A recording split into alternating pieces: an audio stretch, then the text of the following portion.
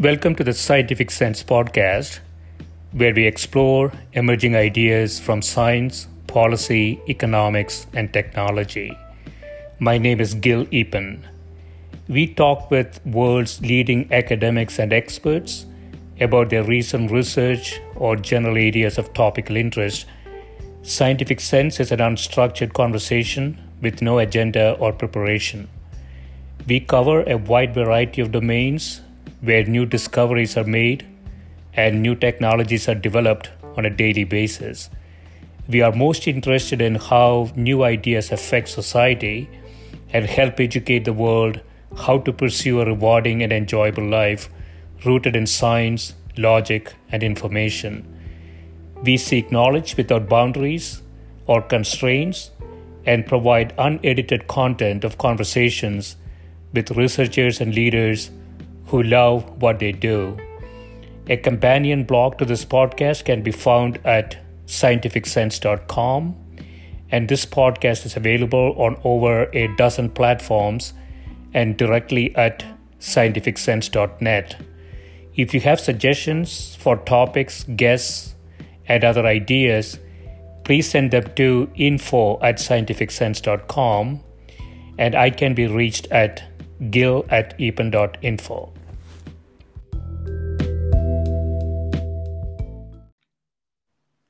My guest today is Professor Hui Deng, who is Professor of Physics at the University of Michigan. Her research centers on the discovery, creation, control, and applications of quantum states in single, few, and many-body systems with matter-light couplings. Welcome, Hui. Thank you, Gil. So I want to start with, you have a few papers, recent papers. I want to start with one of them, van der Waals heterostructure polaritons with more induced nonlinearity, in which you say controlling matter-light interactions with cavities is of fundamental importance in modern science and technology. This is exemplified in the strong coupling regime where matter-light hybrid modes form with properties that are controllable by optical wavelength photons. When you say matter-light hybrid modes, that is a new phenomenon, is it? Yes, that's a very interesting phenomenon indeed. So can you give some context around how that happens? And I know that you have some experiments at Michigan. So could you set the context for maybe go back a few years? When did we first discover this phenomenon? So these hybrid modes, which we call polaritons, this traces back to a century, even many decades. Okay. It itself is actually quite a general thing. Yeah. Right. So it can be in all kinds of different systems. So in general, when you have electromagnetic waves that couple very strongly to matter excitation or excitations in matter, typically involving some form of electronic motion, then you can form polaritons. Okay. So polariton itself is actually a very general phenomenon. It exists in metal, in solids, in insulator, in semiconductor, in atomic gases as well, in all kinds of forms. Okay. But when you say hybrid modes, so what exactly is a polariton? Is it a photon? Right. Is it a photon or is it something different? It's a hybrid. So the condition to form polariton is the strong coupling is strong enough. The coupling is strong enough, and what that means is that it has to be a type of excitation that can couple to the electromagnetic field. Yeah. For example, the electromagnetic field, or let's just say light, can excite this excitation in the matter system. It could be oscillating electrons, and in our case, in semiconductors, it is a electron and hole pair in the semiconductor, which we call excitons. Then the exciton, so in quantum mechanics, everything is reversible at the microscopic level. Yeah. So light can be absorbed by the matter to create excitation. Then the excitation can return the energy back into the fields, or to send it back into as a photon or as light. And so typically the interaction is not strong enough. So this process that you absorb a photon or absorb light and then re-emit light can be considered as two distinct processes. There is a decoherence, etc., that happens in between, and the light that comes out later does not have memory of the light that came in earlier. So that's the weak coupling regime that most of the time we deal with in our daily life on systems that interact with light. Yeah. So in the laboratory, we can get to what we call the strong coupling regime. That is when, in the way you can think of this absorption and re-emission process becomes very fast when the coupling between the excitation and the light becomes very strong.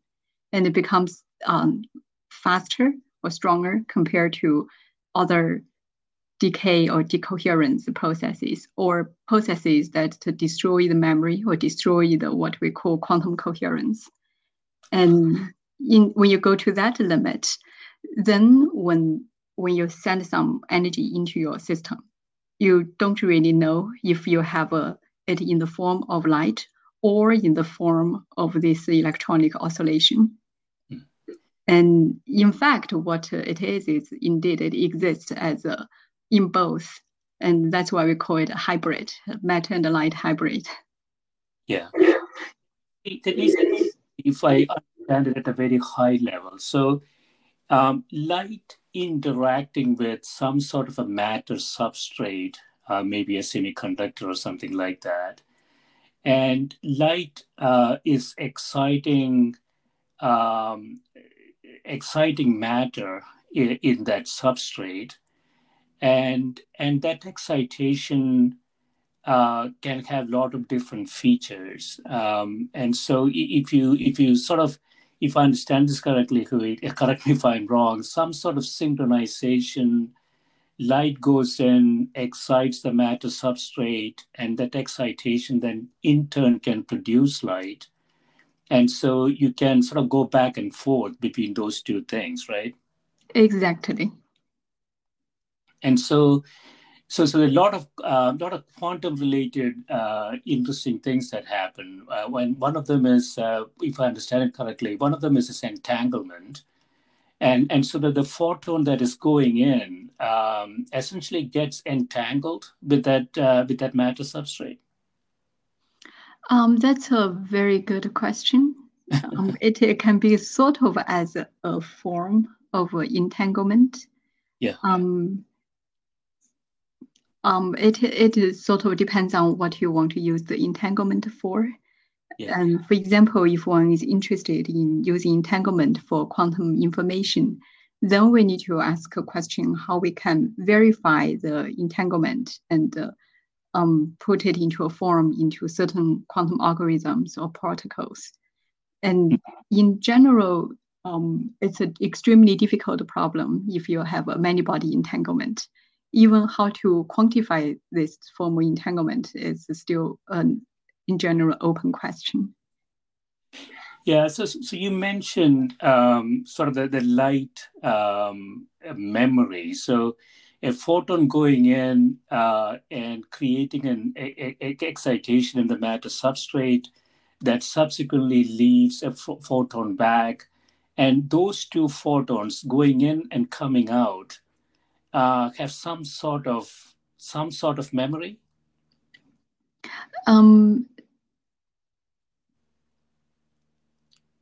They don't. So the memory may not be very rigorous way of describing it. Yeah. So the memory I think I referred to was within this polariton system. Okay. So once the energy is sent into the system, it could, if we make a classical analog, we could think of an energy. We can think of the energy goes in between the matter excitation and the photon and back and forth. And in this process, they sort of keep the phase information or the correlation, phase correlation at different time, the different positions. And in that sense, it has the memory of the between the matter system and the photon field. And when this energy eventually comes out of the system again, if it is through a spontaneous process or spontaneous emission, and that photon comes out as a different photon or different light than the one that initially came in. But within the polariton system, this strong coupling leads to this coherent coexistence of the matter excitation and the light. Yes. So I guess we can also make an analogy to uncoupled harmonic oscillators in a way that is really a mathematical model for the system. If we have a spring with a mass attached to it, it will oscillate at a certain characteristic frequency. The jargon is eigenfrequency. So you can have another harmonic spring and will oscillate also at its eigenfrequency or its characteristic frequency. And they are two separate oscillators. Now you can add another spring to connect these two. And that's basically providing coupling between these two initial uncoupled springs. Then when that spring is sufficiently strong, then when you try to make one of the oscillators, the springs to oscillate, it will affect the other one. And it can no longer oscillate at its original eigenfrequency. Instead, the two will oscillate together with a new characteristic frequency. And you can think of these two oscillators. One is our matter excitation, one is our light. Now the coupling is strong enough, they start to oscillate together and in the new form with a new frequency. Mm. So these phase correlations that you talked about, so clearly computing with light is a lot more elegant, a lot faster. So will this move into, will have some effects on quantum computing and other type of things? Right. So coherence is very essential to quantum computing or quantum information science. And the grand challenge is how to harness it and control it. So there are a lot of effort and ideas of using polaritonic system to do that. Mm. And the reason or the rationale is it is a metal-light hybrid system. So it has the advantage of both. It has the advantage of a light system, which is the pure light doesn't interact and have extremely good coherence properties. So it still inherits some of that, even in the hybrid form. While pure matter give you interactions because they do interact, and that's what you need for information processing. So when used in the right way, you may be able to combine the advantage of light and matter with the hybrid system. Yeah, and if a quantum system, so since it's a macroscopic system, it might also allow us to test some of the quantum questions on this. In other words, we don't see quantum effects in macroscopic systems typically, right? So this one, it is sort of, it's a macroscopic system, isn't it? You have matter involved. So just take me back to the experiment that you ran. So how exactly would you produce this in the lab? So we typically use a piece of semiconductor as our matter system. well, very much look like a chip, like the tiny chips in our phone or in our computer. Then we would mount it somehow. And okay, to create the Polariton system, we basically have to make the interaction between the electronic excitation and the light to be strong enough. And to do that, we take a typical semiconductor, but put it inside a cavity, and which is basically what strongly confines the light field and amplifies the local field intensity at the position where we put our metal excitation.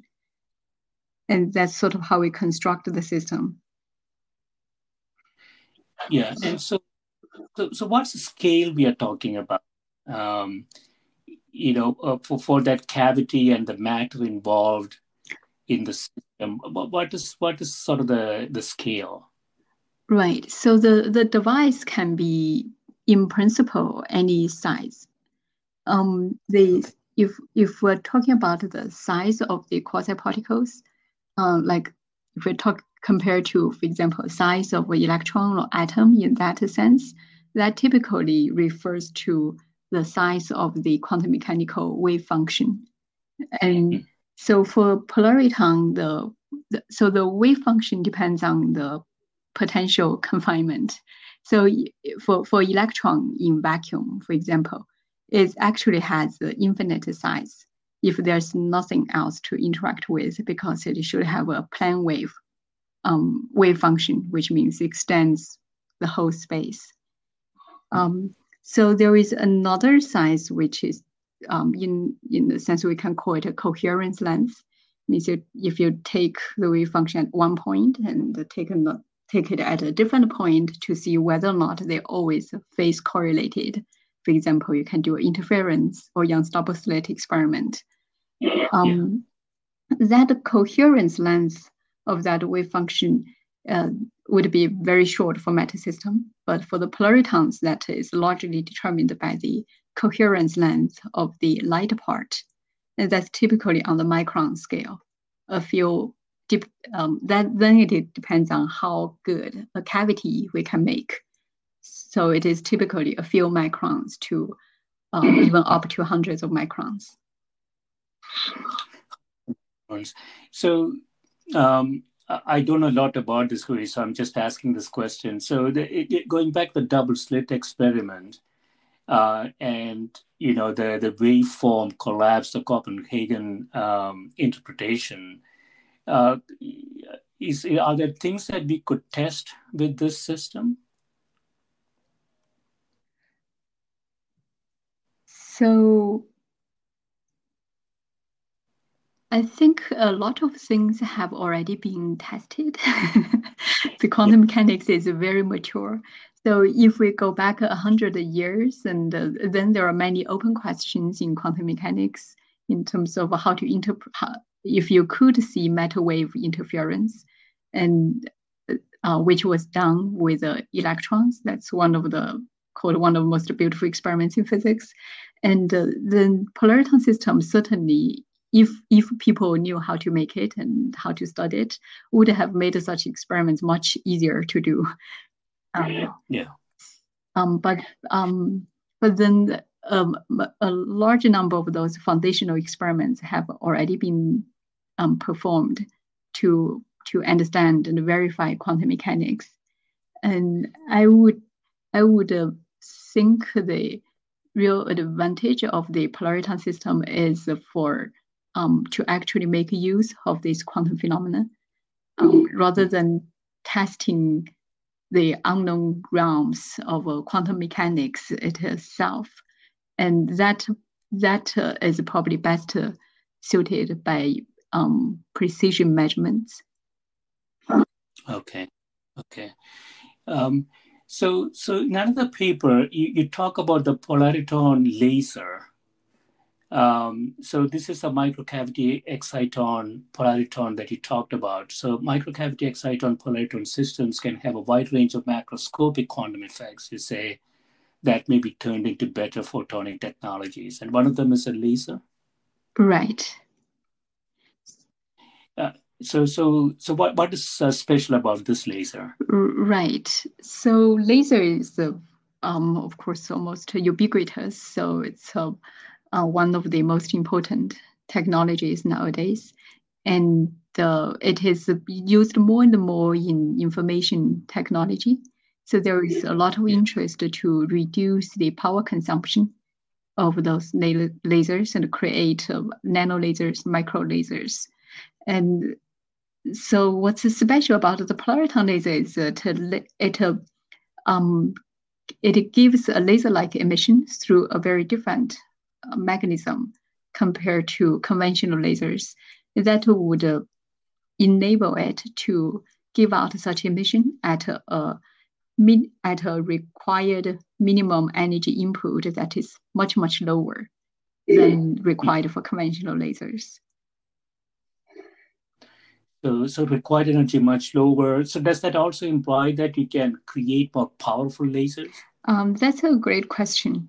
So it does not imply more powerful lasers directly, and it reduces the minimum energy input, so you could perform tasks that require coherent light at a much lower at a much lower energy input. And to get more powerful lasers, then we have to see how well the system can scale up. And there are ways polariton may help because it has a stronger nonlinearity compared to normal semiconductor lasers, and also have more control over their property because of this strongly hybrid nature of the quasi-particles. But how to implement that will depend on the system details. Yeah, for a the hybrid nature is really perplexing. So this hybrid thing, photon matter thing, it should have some very interesting properties, right? I mean, how do you explain that? Mm. You mean how to understand how this? How do you understand? So when you say hybrid, you mean sort of the exciton and photon thing together, right? Right. Okay, and so um, it's not an entity by itself. It's really a process by which a photon is interacting It, with the matter substrate. in the Uh, in the way you yeah. could think of it as a quantity itself. So Hmm. in physics we talk a lot about quasi particles, not real particles, like the electron in the solid. They are not real electrons anymore. We still call them electron, but they have a different effective mass, for example, compared to a real electron in vacuum. And the even for even in metal, where the electron can be considered almost, we call it a free electron gas, and has the electron charge and moves with the electric field, etc. But they still feel what is happening in the lattice, the underlying lattice, and that gives them a different mass compared to an electron in vacuum. So even the simple electron in the metal is already a quasi-particle in the solid state, in the solid. So the polariton is just another kind of a quasi-particle. It is considered as a particle in the sense that you could measure its effective mass, you could measure its charge, which is zero. You can model it as a particle in your equations, in your Hamiltonian, and with a mass, with the interactions, and with a certain lifetime, how long it lives before it leaks out, etc. So we call those eigenmodes of the system. That's why they are good quasi-particles of the system. So it is becoming an entity of itself. Yeah, so it's as you say, a quasi particle with some fundamental properties you can measure, like charge equal to zero, small mass. Will it have some limit on speed? It cannot have a speed of velocity of light, right? Right. So yes. So there is the speed you're referring to are probably the group velocity, basically how fast the information can actually move or get transferred, and that can never go faster than speed of light. Otherwise, we may violate causality, and that is true. Only light in vacuum or zero mass particles in vacuum can go at the speed of light. And these polaritons certainly cannot go at the speed of light. You take the effect mass, or more precisely, you take the how the energy, kinetic energy, changes with the momentum, and take the derivative that gives the group velocity. And just very approximately, how much less would the sort of the speed limit on the polariton? In principle, you could sort of control the optical mode to make a polariton that go very close to the speed of light. In common types of systems, we typically have the group velocity of maybe about 10% of the speed of light. Yeah. Because if it is potentially have some practical applications in computing, then the speed becomes important. And I think the low energy lasers you talked about, would they have a direct application in computing as well? Yes. So the laser actually have been used a lot in computing already. There are very active research on optical computing architectures that will also rely on laser a lot. So the laser would be used to generate the signal, and one can also modulate the laser as a way to modulate the signal. And then optical interconnects would also benefit using coherent light. Yeah. And purely from a practical perspective, you observe this phenomenon in very low temperatures, right? And that's right. In the papers I sent you, we observe it at low temperatures, because we want to sort of have the clean the system and understand the physics from the most essential part first before we add the complications. Yeah. So a lot of the work on such as polaritons and polariton lasers were initially done in materials that polaritons can only survive at very low temperatures. And the exciting thing about more recent development in material science is there are materials that do support very strong exciton and excitation, the light interaction, to give very robust polariton modes, even at high temperatures, room temperature, or even higher. And certainly it's a hope that we can eventually be able to do all the interesting things with the polaritons at the room temperature. Yeah, like superconductivity.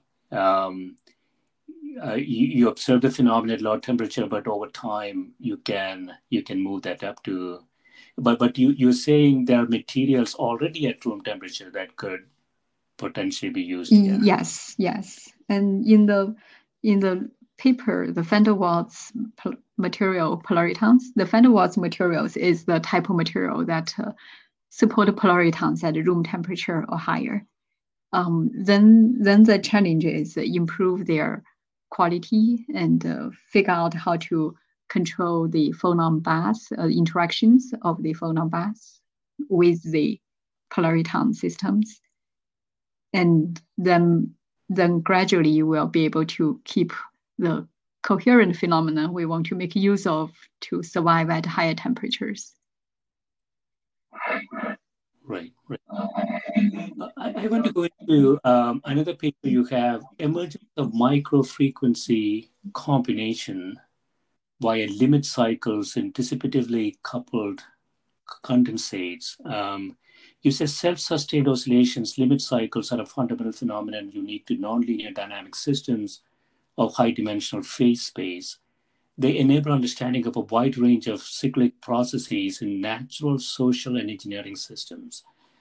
Could you talk a bit about that? I'm intrigued by natural, social, and engineering systems. Right. So the limit cycle is a phenomenon in nonlinear dynamic systems. And so it is a very basic phenomenon in nonlinear dynamic systems, and that's why it underlies a very broad range of phenomena.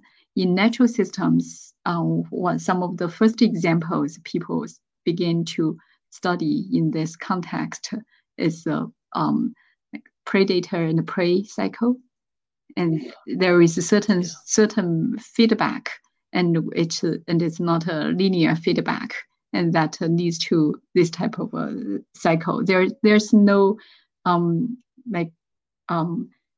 there's no obvious parameter that's already there to set, for example, the period of such a cycle, or where the equilibrium is reached at, and that is established simultaneously through this nonlinear dynamical process.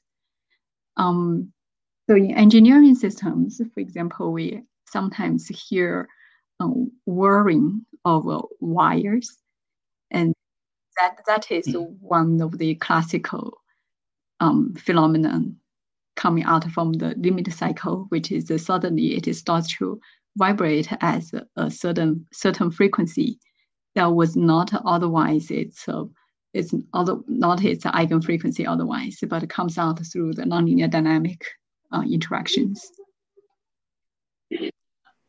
Yeah. And what's the social system that you're talking about? The social system, I think,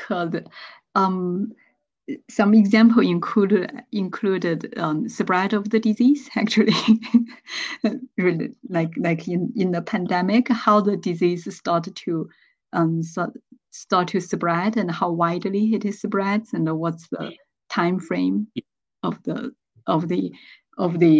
spread and the cure, this type of cycle. And so the mathematics you're saying underlying this is prevalent. It's prevalent in different systems, right? And so how does that connect with polariton cavities? Right. So in the polariton cavities, we basically have nonlinearities in the polaritons. That's why we can model it as a nonlinear dynamic system. And given a nonlinear dynamic system, whether or not the limit cycle is a solution is also an extremely difficult question in mathematics. It does not have a general answer yet. It's one of the million-dollar questions that's being posted. We know the solution exists for certain types of nonlinear dynamic systems, but we don't have a general answer. So, and those are also, nonlinear dynamic systems are also in general very sensitive to the conditions, initial condition, the system parameters. And so generally speaking, it is quite difficult to create and control such a system in slightly more complex settings. They very commonly appear and underlie a wide range of phenomena. But if you want to artificially create and control one, actually can be quite challenging. And to understand the phenomenon quantitatively and understand whether or not it results from that is also challenging. So it just happened that we found that this polariton polariton system with a nonlinearity and with its dissipation built in.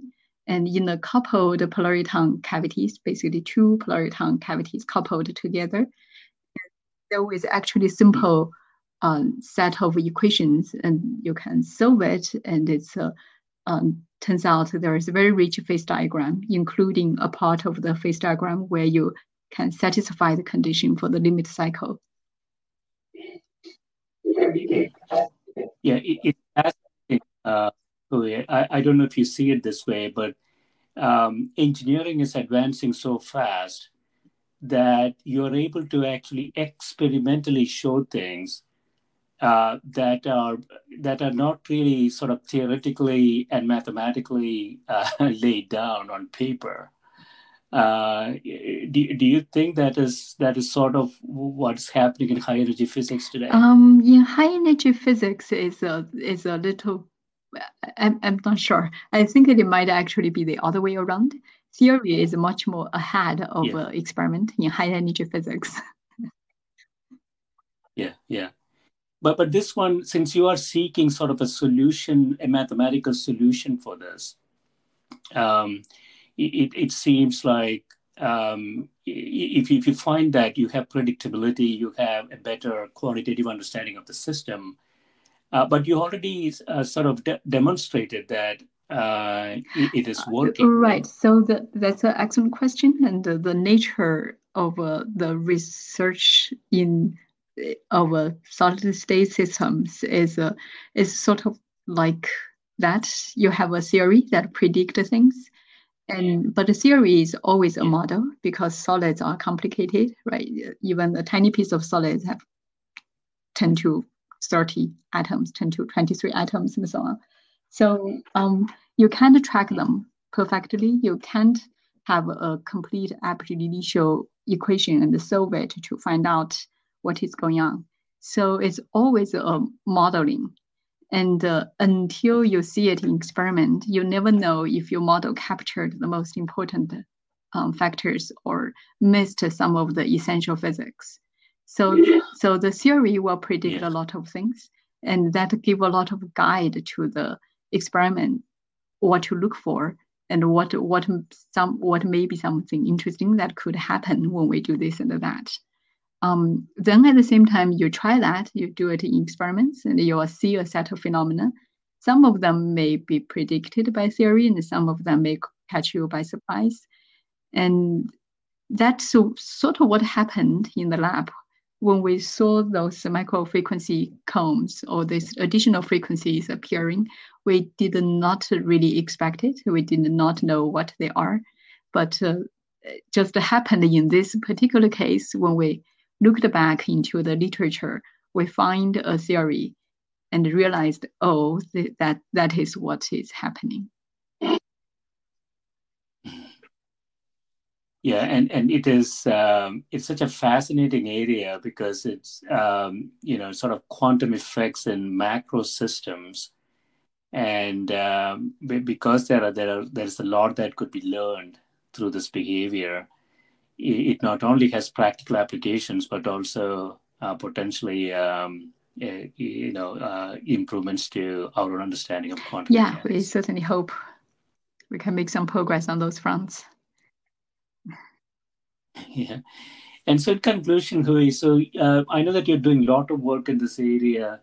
So if you look forward 5 years, 10 years, from a practical perspective, where do you think this type of technology could move into? I think it could move into novel photonic devices that can have either has a performance that cannot be reached by existing known architectures of photonic devices, or even could have functions that's not realized in today's devices. Yeah. So, and these devices are largely in the area of computing, or other devices as well as in possibly imaging and the sensing. Oh. Okay. Excellent. Yeah, this has been great, Hui. Thanks so much for spending time with me. Thank you. Thank you.